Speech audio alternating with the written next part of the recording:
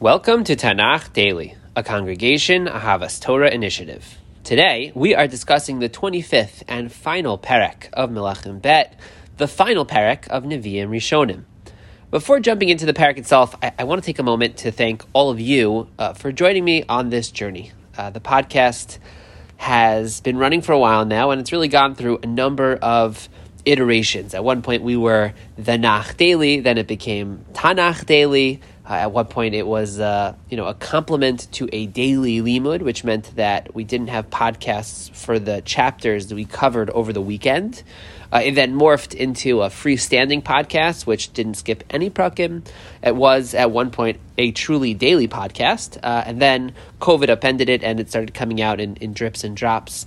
Throughout all of the changes, I have been so gratified to find that you, the listeners, have stayed engaged. I'm humbled that this podcast has been played well over 40,000 times all around the world. I thank you for bringing me into your commute and into your living rooms and into your gym exercise.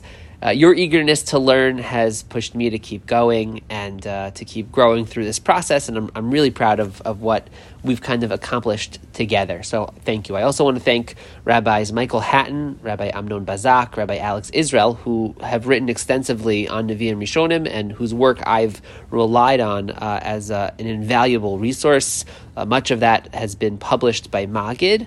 And also, I want to acknowledge the Dot Mikra series published by Mossad HaRav Kook, which has also been an indispensable source of material for me, and just an amazing work in general. Highly, highly, highly recommend.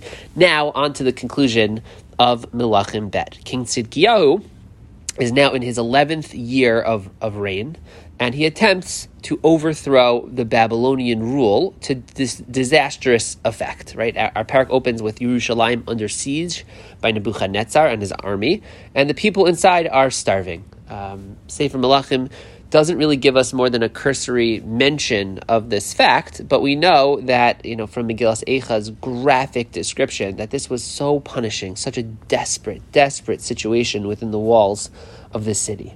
And then on the 10th of Teves, Vatibaka Ha'ir, the city walls are breached. It's a day, it's a moment that is memorialized until this day as a fast day on the Jewish calendar, Asar B'Teves. And in response to this breach, we are told, it's not a terribly glorious thing, the warriors, the Jewish people, flee the city together with King Tzidkiyahu. They do so under the cover of night, and they are ultimately caught Be'arvos Yericho, in the plains of Yericho. The soldiers disperse, they flee. Tzidkiyahu is brought before Nebuchadnezzar. He is judged, the text tells us, and he is forced to watch his children executed. He's blinded and then carted off to Bavel. Very, very tragic end. Now, let's just pause to reflect on two things here. Firstly, let's note the importance of the geographic markers. We have a king of Israel fleeing Yerushalayim to Yericho.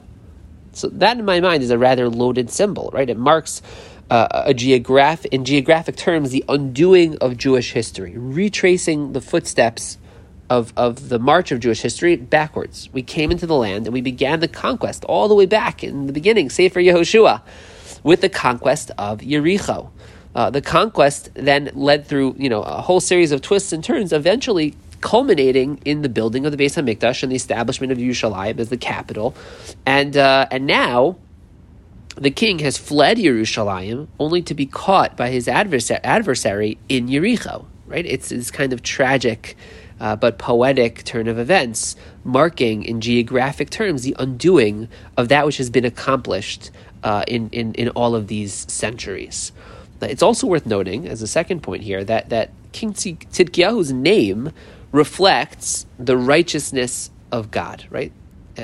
That's the meaning of his name is that God is righteous, and we're told that he is here, as I mentioned, he's judged by Nebuchadnezzar, which is an interesting thing for the text to include, and he's judged before he's ultimately punished and exiled, and both of these facts, his name and the judgment before Nebuchadnezzar, I think, underscore a central theme of the Sefer generally, and a focus particularly in these concluding prakim, and that is that the suffering, the exile that the Jewish people experience is fundamentally just. God is just, and this is all deserved. Tzidkiyahu is judged by God, right? And Tzidkiyahu is judged by Nebuchadnezzar, and in a sense, those things are parallel, because the judgment of Nebuchadnezzar is really just the manifestation of the judgment of God.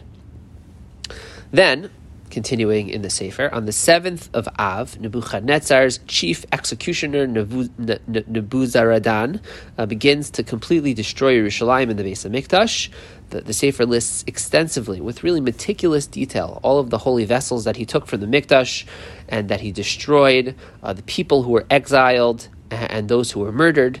And it's this tragic inventory, but I think, again, it has the same effect of running from Yerushalayim to Yericho. We're kind of watching the Beis HaMikdash be disassembled before our eyes, and the Jewish people disassembled, and it's the undoing of the progress that has been made and accomplished throughout this Sefer. And I think that it's meant to be read very much through that lens. The Sefer, though, is not yet complete. With the destruction of the Beis HaMikdash, there is yet kind of two more brief aspects and elements to the Sefer before its conclusion. The first is a sour note, and then a faintly sweet note to conclude on. The first, the sour note, after the calamity, after the destruction of the Beis HaMikdash, and the mass exiles of virtually all who were remaining after the first initial wave of exiles, so there still remained a small group of downtrodden, poor Jews remaining in the land. And Bavel was not keen on appointing a new king. Obviously, they've tried that. That doesn't go well. It's only a matter of time till there's a rebellion. But what they do is they appoint a governor to oversee the land of Israel, and they appoint an individual named Gedaliah. And Gedaliah, you could think of him, he represents really two different things depending on your perspective. For some, and I'll speak of his contemporaries, for some, he was the last vestige of Jewish rule and a chance at some kind of workable return to Jewish life, right, in the land of Israel, albeit under the Babylonian thumb. There wasn't autonomy, but at least there was a Jewish governor. For others, Gedaliah was a traitor. He was a puppet. He was a mouthpiece and a complete capitulation to this evil empire of Babylonians who did the unforgivable and unspeakable. And so he was completely a symbol of Jewish of Jewish failure, a symbol of Jewish suffering, and it was individuals from that latter camp, from that latter perspective, who assassinate Gedaliah.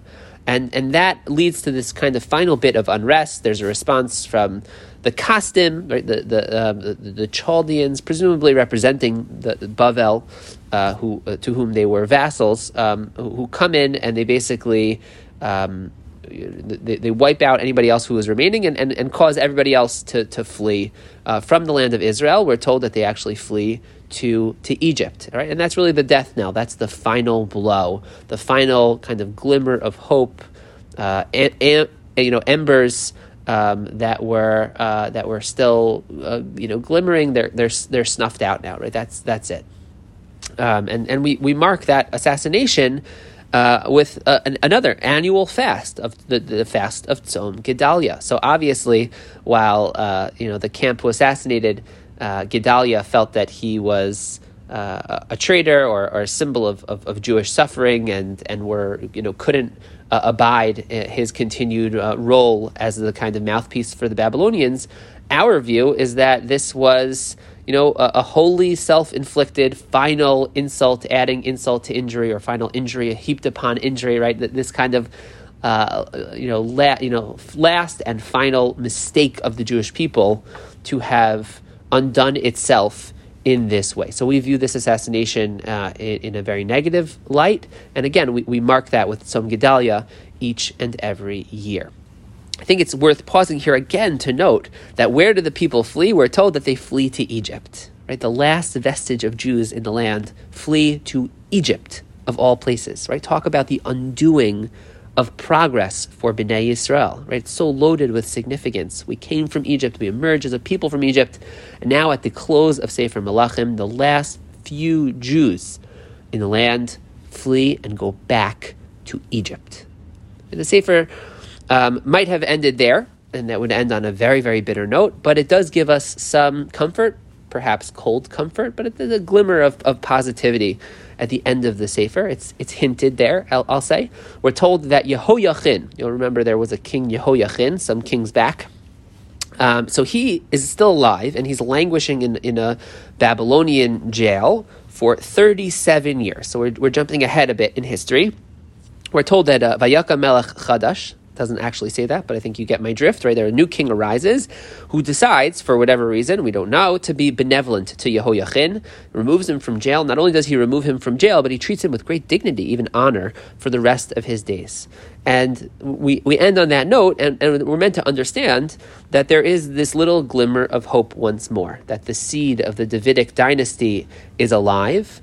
They've survived this calamity, and the stage is set, though the Sefer doesn't express this, but for those who will be reading this, knowing how history develops, the stage is set for Yehoiachin's grandson, Zerubbabel, to lead Bnei Israel back from the exile to the land of Israel. So it leaves us, it doesn't spell that out, it doesn't leave us on a sanguine, happy, positive note, but it gives us kind of like, if you know, you know, right? So there is still this remaining small possibility of hope. There is still, a future for the Jewish people, and we'll have to explore that some other time. But for now, that will do. Chazak ve'amatz, and happy learning. Thank you for joining me on this journey.